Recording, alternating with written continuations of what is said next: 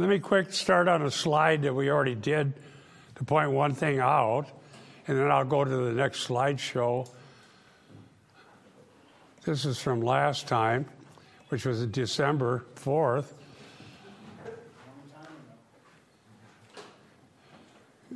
Brian asked that we look at this one more time.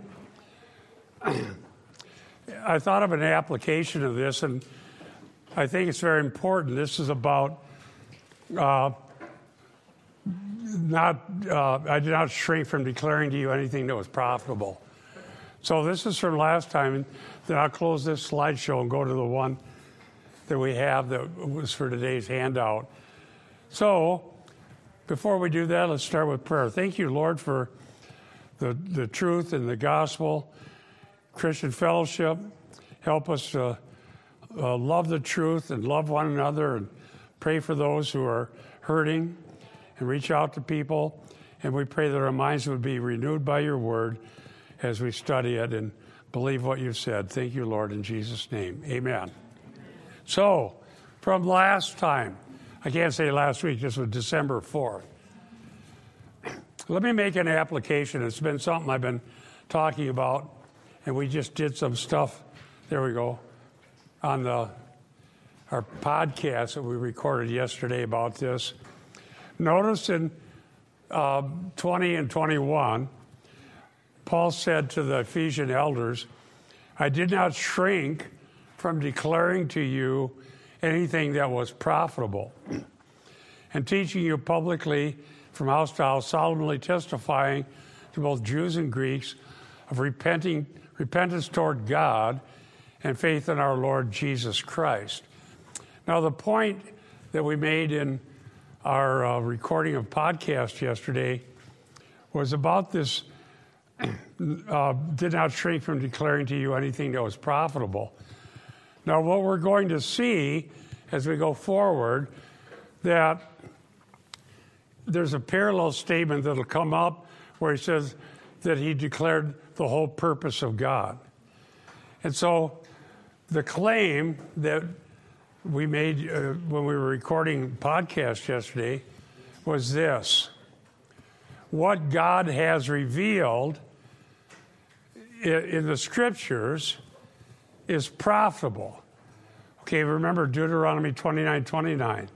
Secret things belong to God. What's revealed is for you. And so what God has revealed is profitable. And one of the things that's wrong that needs to be corrected, and I don't know how it'll ever happen, is that Christendom and churches and pastors and even evangelicalism takes the liberty of not covering whatever they don't like. And as we're doing this podcast on the New Apostolic Reformation, we notice that the writing will take a verse, ignore the context, ignore what the point was, and then make a whole theology out of one verse taken out of context. That's exactly what this Dutch Sheets does. And there's so many examples of this. We've been on the same thing for like 22 episodes now. Every chapter has enough heresies that it's just what the movement's all about. So do we have the liberty? Here's the question. Do the elders of the local church have the liberty to delete what they don't like and only share what fits what we think people should be doing and believing? That's exactly what happens. And I say that elders, who are the people being addressed here, are required to make sure that the whole counsel of God is taught to the people of God. Okay? And I thought of an illustration from current events, which I typically don't do, but this time I'm going to do it. What is going on in our country right now is that some of the biggest things that are happening, most people don't even know are happening because the mainstream, the people, the people who normally would be telling you the news, choose to ignore everything but what they want to tell you. Amen. Okay? So, for example, the fact that we don't have a border on the south and the details of what's going on. So I'm watching the news every day, and I'm watching this guy that's down there been reporting on it continually. I think his name is Malusian or whatever. Details, people dying and ranchers finding dead people, their property, hospitals going broke because they can't afford to solve the problem. People are coming, and this is sort of coming up because if you talk to people that don't watch that, they don't even know. They don't think there's a problem. Okay, so that's a serious problem. Now here is a lesser to greater argument based on this. Here's the greater. The lesser, if you can believe it, is what's going on at the southern border. The greater is what's going on in churches.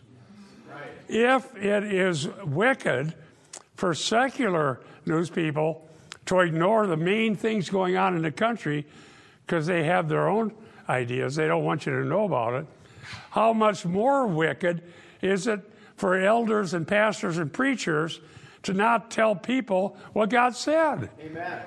Because these things are eternal. Preach it. This has to do with forgiveness of sins. This has to do with our souls and with our sanctification and our hope. And we just have huge mega churches where they'll never tell you a word about it. Preach it. So Jessica and I have been doing these podcasts for a long time on the New Apostolic Reformation. And the book we've been using is, they're still teaching the same things. They don't think the issues like forgiveness of sins and eternal life are worth even talking about. Everything's about getting a revelation so you get a better outcome. So we're dealing with that. So dear ones, if you're disgusted, as I am, with the secular news media not telling you the whole story, how much more should we be disgusted when the preachers aren't interested in anything that's profitable or the whole counsel of God? And he tells us what this is. Repentance toward God and faith in our Lord Jesus Christ. So, here's the point. It's really hard to do, and I don't know how this will change other than a miracle of God's grace, but we can at least point it out. Every elder, pastor, people that are responsible for the local church is responsible to make sure that what God has revealed, which Deuteronomy 29:29, the things God has revealed are taught to the people of God, and that we have biblical worldview based on what God has said. And this was last week, by the way. Well, I'm going to get to the current one.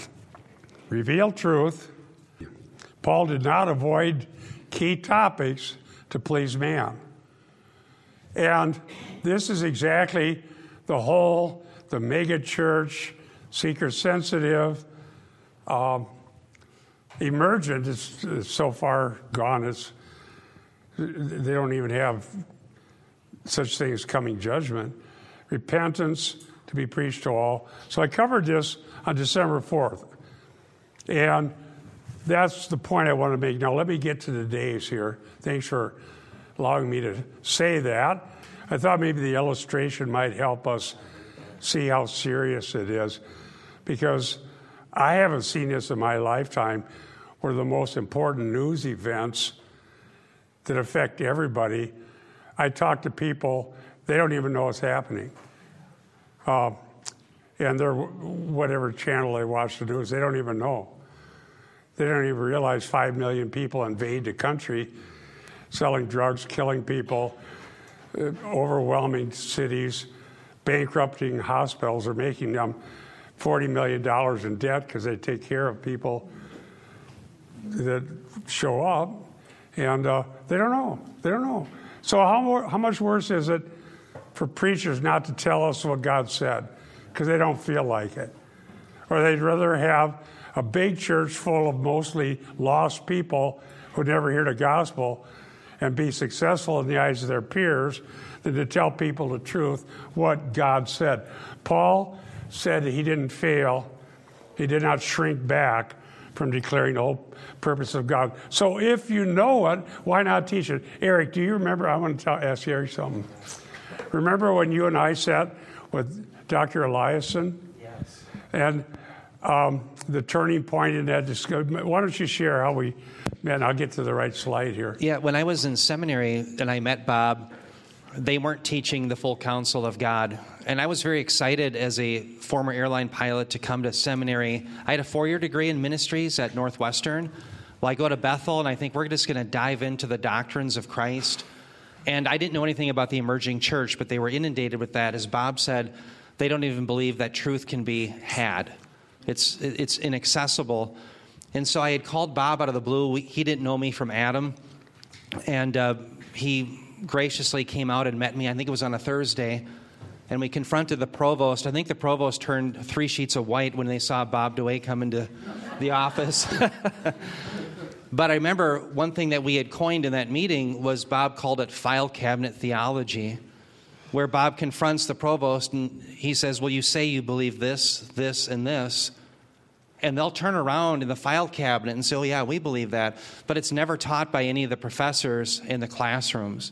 It's the way that applies to the churches. It's never really taught from the pulpit.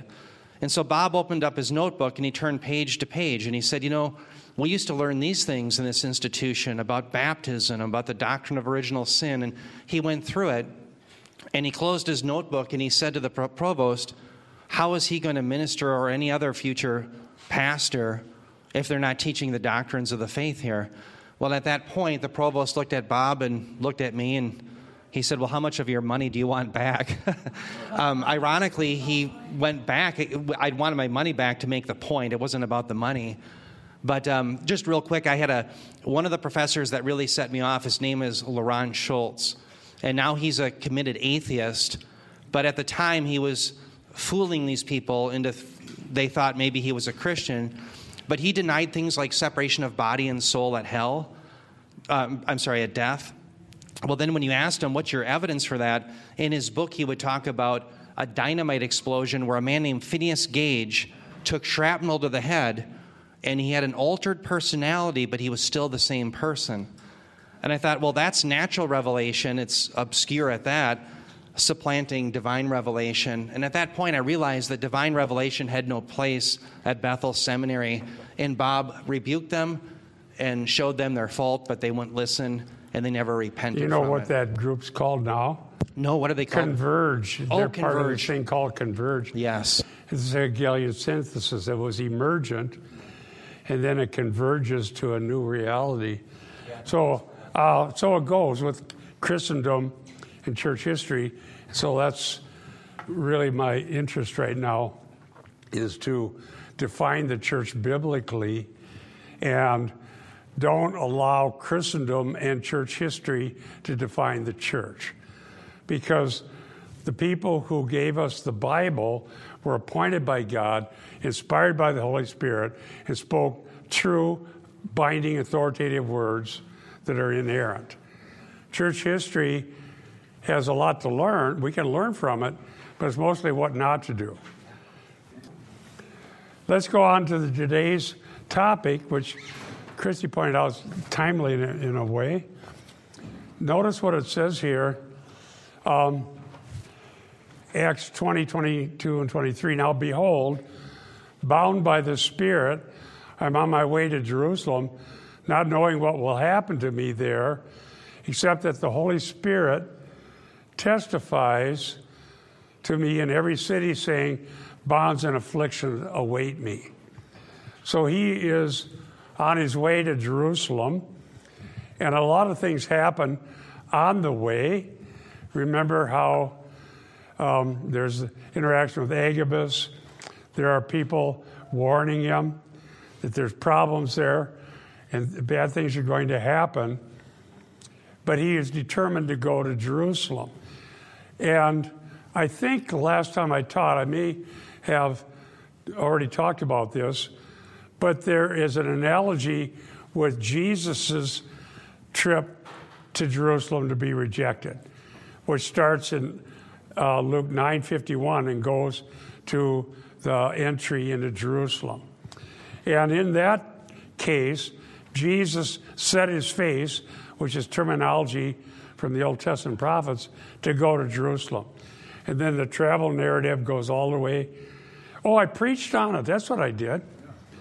So I alluded to it in Sunday school, and then the next week, I preached on it in a couple of weeks. So last time I preached, it was on that topic. The center of the narrative is Luke 13. Okay? And it's on that same topic. So what's going on is that after Jesus' exodus, and he ascends all the way to heaven, pours out the Spirit, now we have the church, Jerusalem, Judea, Samaria, to the othermost parts of the world.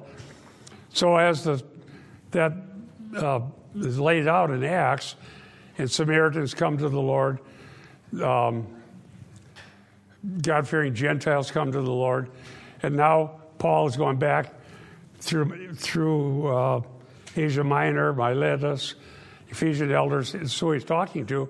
He's going to Jerusalem to be rejected. Now, the thing that's so similar, not that Paul is the same as Jesus. Jesus is unique. He's God incarnate, the Creator, who's in heaven and poured out the Spirit and is at the right hand of God. All right, now, but this is really nailing down the theme of Luke Acts, that the Jerusalem rejects prophets, and therefore this is what's going to happen. So, bound by the Spirit would remind us, as we're reading Luke Acts, of Jesus setting his face like flint to go to Jerusalem. And they're warning him. Remember, on the way to Jerusalem, someone said, "Be it far from you, the Son of Man must be rejected." At one point, I think it was Peter, said, "Oh no, don't let that happen." And he rebukes him. No, this is what I must do. The same thing happens to Paul. He's on his way, and people are trying to tell him not to go. Agabus predicted what would happen when he went there. And then later, and Paul said, "Why are you weeping and breaking my heart?" He's going to go. Now, the question is, some people have said he should have listened to the prophet and not gone. That's not what Luke is telling us. Brian, could you look up Acts 23:11? Do you have a red letter Bible? Oh, absolutely. That's all you read. Oh, he's emergent, the red letter? And it's a King James. Oh, okay. So Acts 23:11.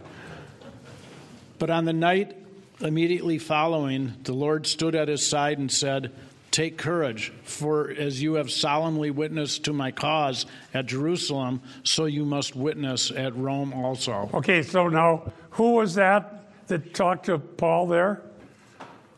Don't quit yet. I'm asking you a question. Was that the Lord Jesus That was himself? Jesus talking to him. And he stood by his side. He stood by his side. Was that objective or just an idea in his mind? No, that's That was really the Lord. objective. And he said later, when Jesus appeared to him, he said, and I will appear to you. So again, here's Jesus there with Paul. Now, look at the issue there. When Jesus said, "As you testified in Jerusalem, you also must in Rome," must, divine necessity, did Jesus here, literally talking to Paul, imply that Paul failed by going to Jerusalem? No. No. So where does that come from? How many times have I heard people say, he wasn't supposed to go, but he did, and that's why all this bad stuff happened? It's usually people that believe in these latter-day apostles and prophets. He should have listened to Agabus. But Agabus told him what would happen. Not that he shouldn't go, because according to Luke Acts, prophets that go to Jerusalem are rejected, yes. If Jesus or the Holy Spirit is encouraging somebody or us to do something, it would be a good idea to do it. Yeah. Well, this says bound by the Spirit. Go ahead, Eric. You know, Bob, it reminds me of two different categories regarding the prophets. Think about Agabus and think about what prophets do. Prophets, we like to break down what they do between two categories. One is foretelling, which is foretelling the future, but the other is forthtelling, where they're telling people morally or ethically what God demands. In Agabus's prophecy regarding Paul, he's not forthtelling, saying it's sinful for you to go to Jerusalem. Therefore, it's not morally binding upon Paul not to go to Jerusalem. What Agabus is doing is foretelling, as Bob said, what would happen. So keep that in mind when you're looking at the prophets. Are they foretelling or are they forthtelling? And that will help to determine what's morally binding and what's not. Right. Hey, by the way, I think I'm up to speed with Eric now. Look at that. Is that working? The Holy Spirit solemnly testifies to me in every city, saying, bonds and afflictions await me. So I point out here, it's an echo of Luke 9:51. Other passages in Luke speak of travel to Jerusalem and rejection. Preached on that a couple weeks ago. Luke 19:44 speaks of visitation. Oh yes, visitation. In the Bible, first of all, do you know what a visitation is? Visitation would be when God comes to inspect. What's the word for presbyter? No, not presbyters. Episkopos, overseers. That word, episkopos, it would mean to look upon, to oversee. So there are times in the Bible where God visits and he looks and see what's going on. Not that he doesn't know, but this makes it very tangible. When God visits, what happens? Yeah, both things happen. Judgment and salvation. That happened at the time of Noah. Noah was saved and his family. Others were judged. It happens at Babel as they scattered. So a visitation means a crisis. So God comes on the scene and visits. And the time of visitation for Jerusalem. Now, as I said in that sermon, Jerusalem there isn't standing for everyone there because there were exceptions. Some Pharisees believed. There were disciples. There were others who believed. But the leadership in general, the Sanhedrin, the people that made the decisions, the visitation was God the Son visiting Jerusalem. And what happened when he came there was they rejected him. But that was part of God's purpose because God raised him from the dead. He appeared in Luke 24 to his disciples. And so some are judged and some are saved. The majority are judged. So that was a visitation of God. So Luke 19:44 says that, in fact, if you want to turn there, Luke 19:41 to 44, I'll read it. We're on this right here.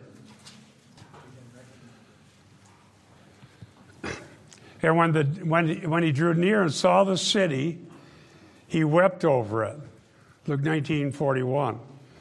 Luke 19:42, saying, would that you, even you, had known on this day the things that make for peace, but now they are hidden from your eyes.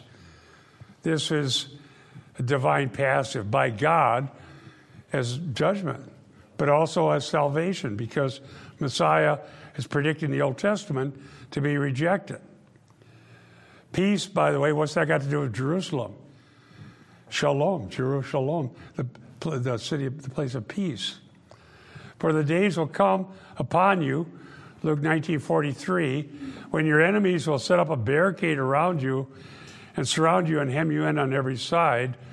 Luke 19:44, and tear you down to the ground, you and your children within you, and they will not leave one stone upon another in you, because you did not know the time of your visitation. This was God, the Son, visiting the city of peace.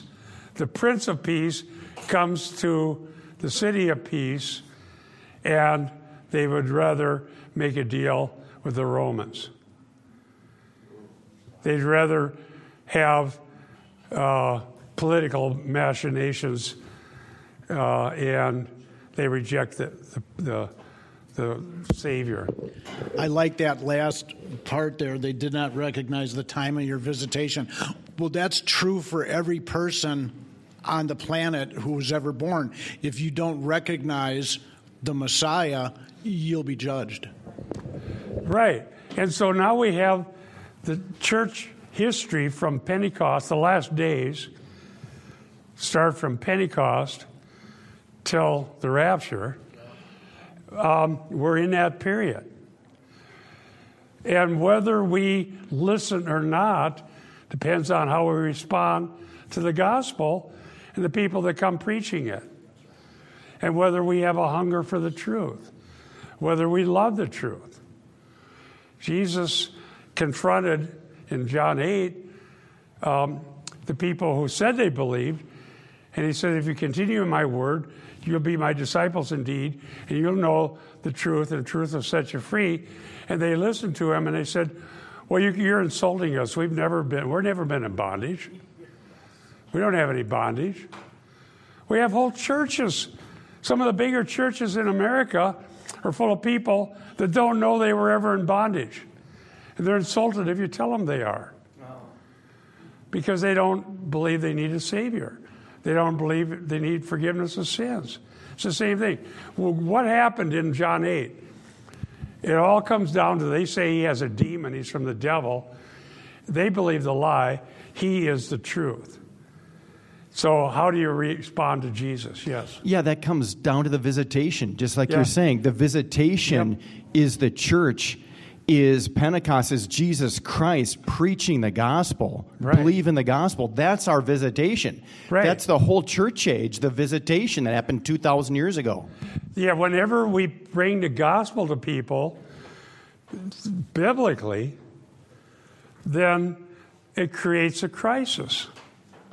If you're lost, I don't care religious, not religious, whatever state anybody's in, if you don't really know Christ, and someone preaches the gospel, it creates a crisis. And the outcome doesn't always happen immediately, but there is a crisis.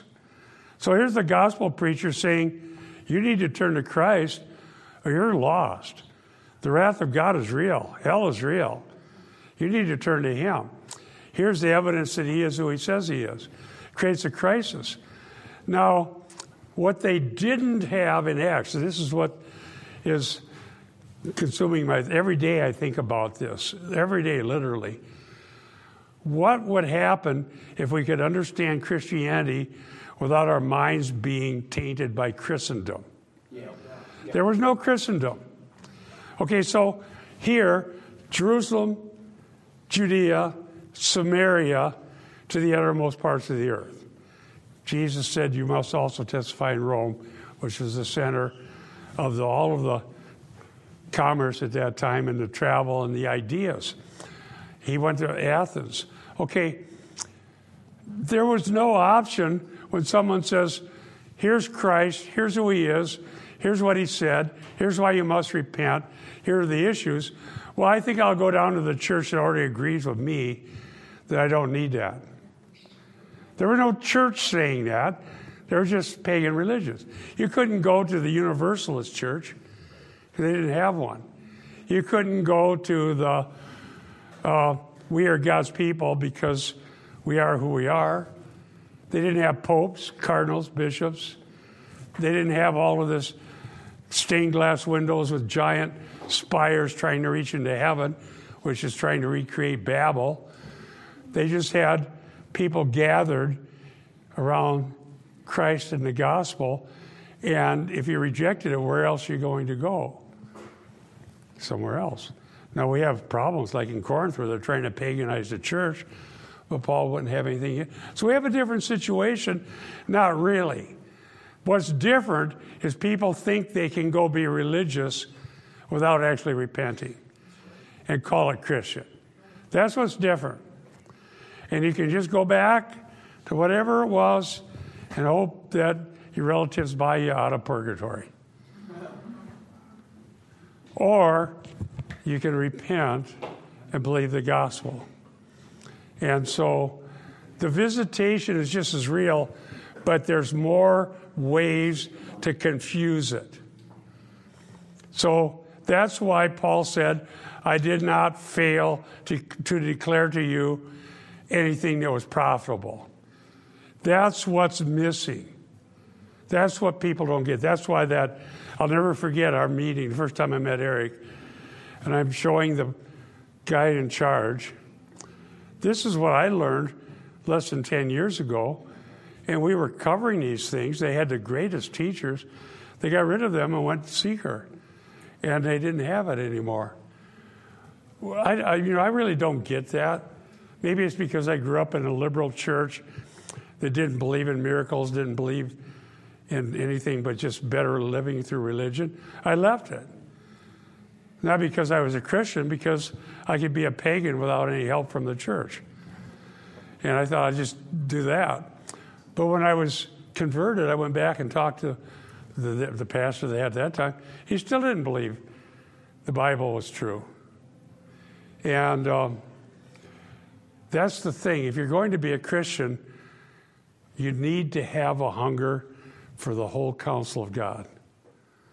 And the gospel of grace is exactly that. It's about God gives grace to sinners. Yes. Back at the beginning of December, when we were on this subject, I remember making a comment, and I had a play on words, profitable and profitable. Okay? And people like Dutch Sheets and a lot of other churches under the heading of Christendom, if they teach God's word as if everything was profitable, then it's not profitable for them. So what happens is, if they preach the whole counsel of God, now they're offending people, and the people get mad and leave. But people like Dutch Sheets, they want to preach what is profitable for their own theology, which is dominion now. And if they can't keep the people paying and hanging on with no real biblical basis, then it does them no good profitably. Yeah, I don't know that they're all motivated by money, but they're motivated by power, or they actually believe their own lives. You know, all those decrees that they made, and Jessica and I did a couple of podcasts on that. You found that for us. And the decrees are... They didn't happen. What happened? Nothing. They didn't happen. And they never, the false apostles and prophets never admit they were wrong and they failed. That's right. And what we're talking about is, I heard all the same stuff in the 70s when I was in the movement. And this is going to be the great move of God, and there's going to be better. All this stuff is going to happen. And when it all fails, they don't give up. They just keep going back to the same thing. What good is it if you're not accountable to anything? New revelations don't create accountability. The Word of God does. Quickly, Luke 1:68. Let me read it. It's a preview of salvation. Luke 1:68. Blessed be the Lord God of Israel, for he has visited, there's our word, where we get our word for overseers, episkopos. Here it's a verb, episkeptomai, that's a deponent verb, has visited and redeemed a people. That's Luke 1:68. Now, who said that? Was that, who was speaking? Zacharias? Zechariah. So the people that spoke are prophesying about what's going to happen. Messiah hadn't come yet, but this was a preview of salvation. Luke has, in Acts, has reviews and previews. See, I have a pointer now, Eric. I'm up to speed. Now, Luke. It's a new year. That's right. Yeah, I'd rather produce material than get my technology up to date. Christmas miracle. Yeah, it's a miracle. Nevertheless, now I'm going to review. I'm not going to stop on this because I did a whole sermon on this. Okay, so you can hear the sermon from, what was that? Recently, the last one I preached. So I want to go on. Acts 20:24. This is an interesting thing that's happening here today, and I'll read it and tell you a little story about it. Acts 20:24. But I do not consider my life of any account, Paul said, as dear to myself, so I might finish my course and the ministry which I received from the Lord Jesus, that I've read, to testify solemnly of the gospel of the grace of God. So, I have the Greek here in my notes, but I won't tarry on that long here. So, this is in response to the Holy Spirit through Agabus and others, and directly testifying that afflictions and persecution await Paul as he goes to Jerusalem. The same was said about Jesus, who died there. Okay? Paul's going to Jerusalem. Now, in response to that, he said, I do not consider my life of any account as dear to myself. In other words, whatever happens there, I'm going. Now, there's also another version of the offering that he's bringing. That is not even mentioned until after he gets there, because intervening events made things worse. Remember, he wanted to get an offering to take care of the saints in Jerusalem, but when he got there, the whole thing was blowing up, including with the church. Some of the people that were against Paul were Christians. James warned him about those when he got there. James, the half-brother of the Lord.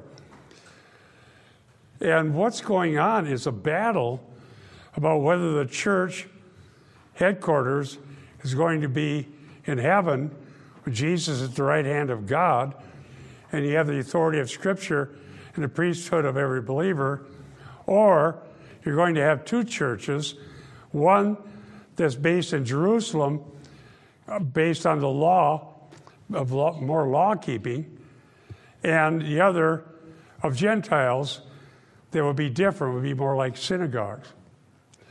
It wasn't going to be that way. Jerusalem was not going to be the headquarters of the church. That's really what was at issue. And some people want that and wanted that.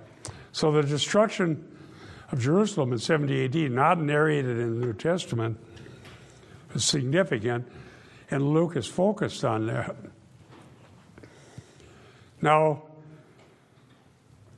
what will Jerusalem be the headquarters of next before it becomes the center of the millennium?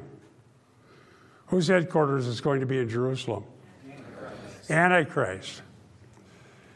It's going to be even worse before we finally get to Jesus and reigning on earth from Jerusalem. So now we're in the church age, right? From Pentecost until the rapture, here we are, 2,000 years. Now, what's true during those 2,000 years? That's what I'm more interested in right now in my life than anything else. It's people. The essence of it is this: the authority of Scripture and the priesthood of every believer. There's one high priest, and that's Jesus Christ. He's a priest forever. And the atonement, the sacrifice he made, was made once for all, according to Hebrews and elsewhere.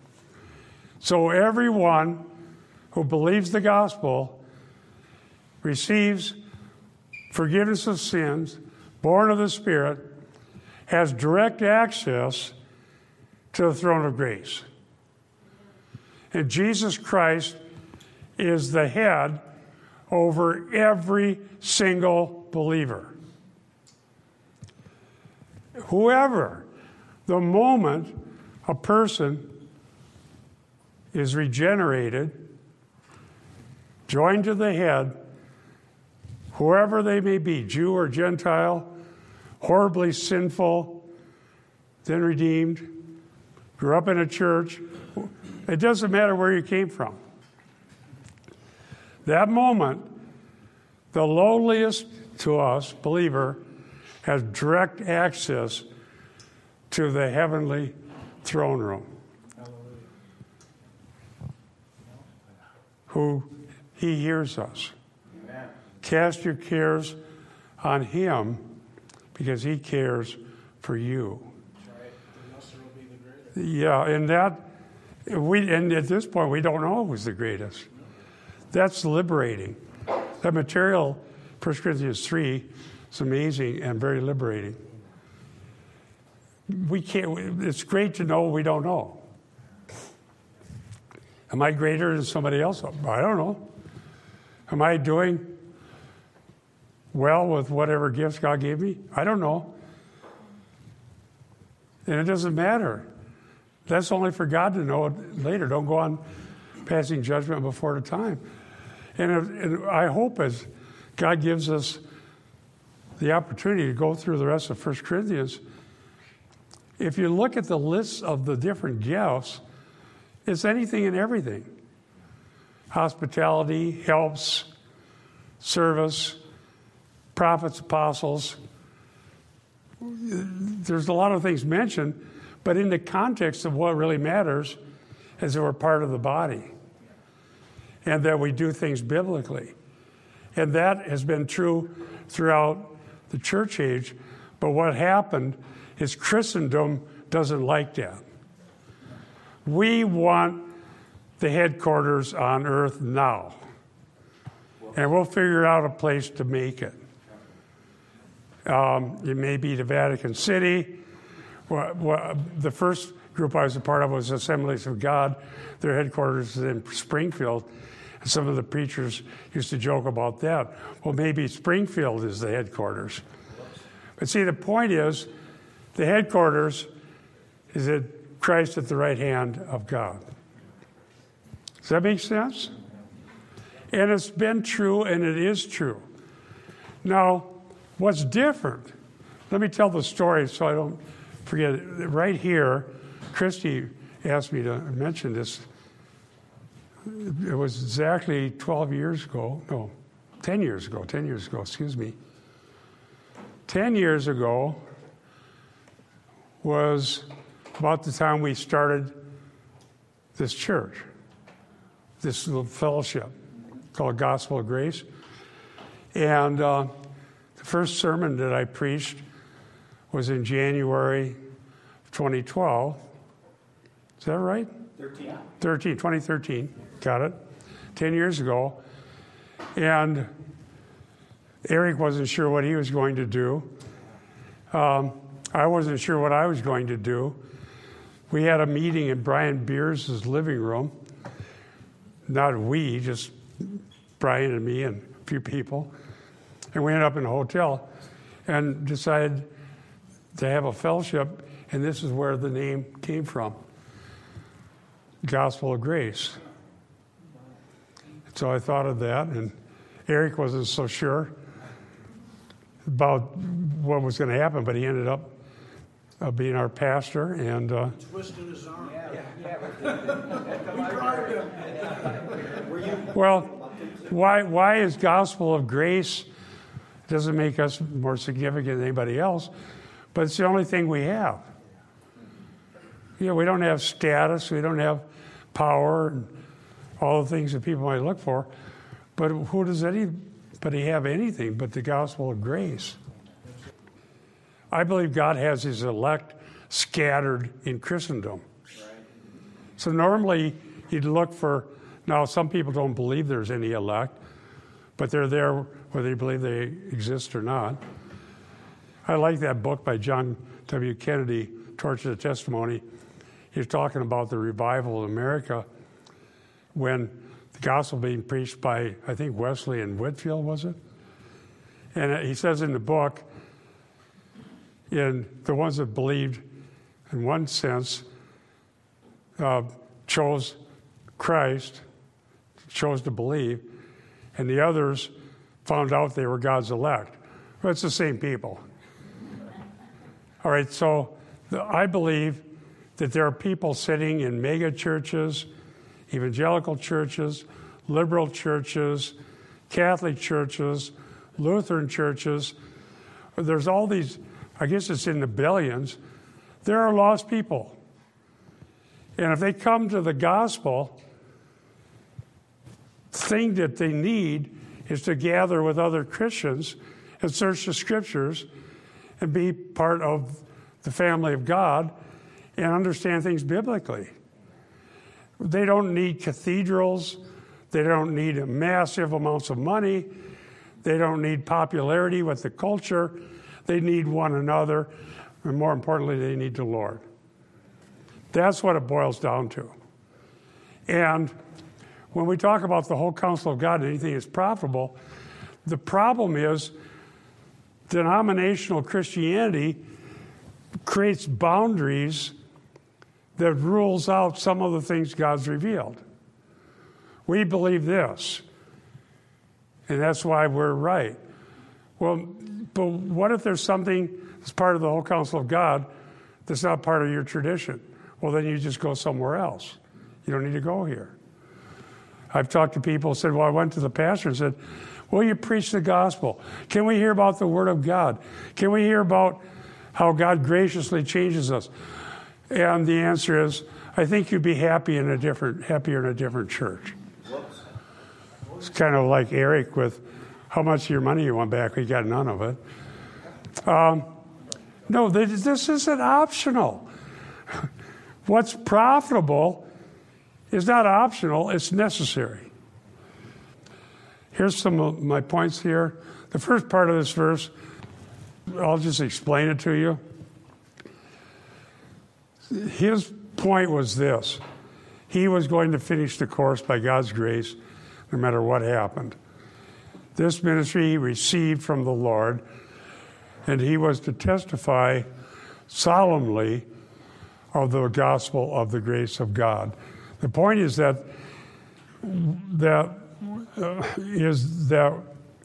what is of honor, I got that typo there, or value to Paul, is not his life, suke, which we would call soul, but to finish the race. Isn't that the truth? I hope that's true for every one of us. Do you know how many different things are threatening our lives right now? Lots. You have diseases and persecution and the just horrible stuff going on in the whole world. But you know what we have?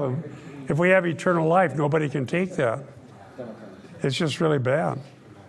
And the verb to testify is intensive. So it's the word for martyrio plus a dia prefix, so it's intensive. Now, here's something else that we need to be aware about. So 10 years ago, January, I preached here to some of you for the first time. I hadn't preached in 2 years. And I'm thanking God to allow somebody like me to be able to testify about him. Thank you. The truth is so valuable that even an old guy like me sharing it will do some good to somebody. Praise God. Peterson says this, Luke makes the point that both Peter and Paul shared the same gospel of God's grace. That's another thing. You know what is just as bad? Dividing up everything. Peter has one gospel. There's a gospel for the Jews. There's a different one for Gentiles. This and this, and they make these divisions that the Bible doesn't make. And when that happens, it drives people over to amillennialism because they see that it doesn't add up, and they go join a church that does the infant baptism and says the church is Israel. And so that's wrong. So the grace of God, I did a printout on that.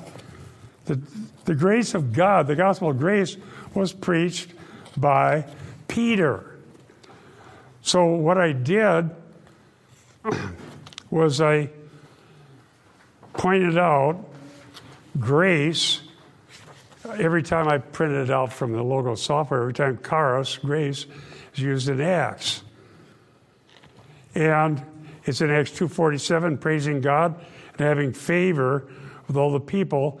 And God, or the Lord, added to their number day by day those who are being saved. So what did Peter preach? Repentance, faith, forgiveness of sins. He went through the Old Testament scriptures, same as Paul does. And so God adds people to the church. Take somebody like Mike Gendron. What a blessing he's been to us. I'm honored to have known him over the years as he's shared. He was here. And he goes into Catholic churches because he knows God has people there. And they'll be added. But what were they added to? In Acts 2:47, they were added to the church. But they didn't have a building. They were just a people. It's not a sin to have a building, but it's a sin to believe the building itself is the church. It's just a structure. You can meet in homes. You can meet out in a park. You can meet in a building. It doesn't matter where. It's just who and by what means. In Acts 4:33, with great power the apostles were giving their testimony to the resurrection of the Lord Jesus, and great grace was upon them all. Acts 6:8. I'm just looking at where grace is used in Acts. And Stephen, full of grace and power, was doing great wonders and signs among the people. Acts 7:10. And rescued him out of all of his affliction and gave him favor and wisdom before Pharaoh. That's part of Stephen's speech. Acts 7:46, who found favor in the sight of God, or grace. And so this was continued throughout Acts. So is the gospel of grace one that Paul preached, and then the others had a different gospel? Paul's trip to Jerusalem was to make sure that didn't happen. That you have a Jewish church with a different gospel headquartered in Jerusalem, and Gentile churches scattered with some other gospel. It's all the same.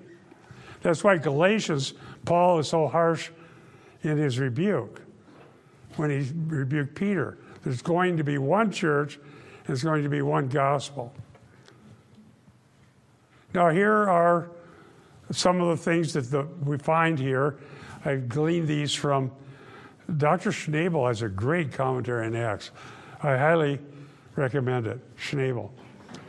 Okay, here's Paul's life of gospel ministry. It is a course. Now, the word course there, dramos, would be like a race in a stadium. He's in a race. He wants to finish it. And whatever that means, he's going to continue and finish the race. And so I think we should look at our lives that way. It's a ministry of service, using the word diakonia, where we get our word for deacon. The finish is teleao. So you complete the race. You don't want to not make it to the end. It's received from the Lord. It's a ministry of bearing witness. There's that diamaturomai. That's a intensified word for witnessing. And the gospel of grace is the content. So that's what's revealed in that verse. Now, I did a summary slide. I want to cover that while we're here.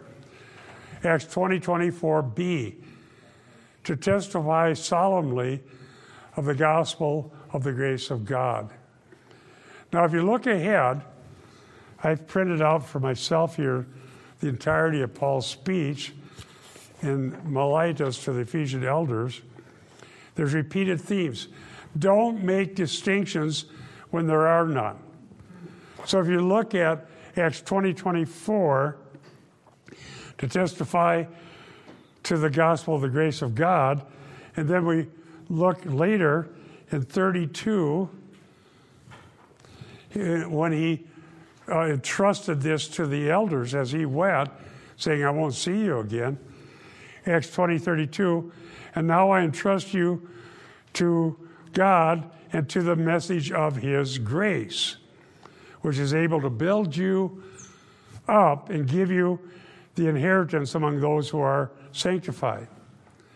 This is not about building a kingdom here and now. It's about an eternal inheritance. And so the message of grace. And if you also look at Acts 20:27, I did not shrink from proclaiming to you the whole purpose of God, the whole counsel of God. Boule, or boulemai, I think is the word. So these are synonymously parallel. Different ways of saying the same thing. The gospel of grace, I did not shrink from declaring anything that was profitable. I did proclaim the whole purpose of God. They're all saying the same thing in different ways. And what else should we be doing?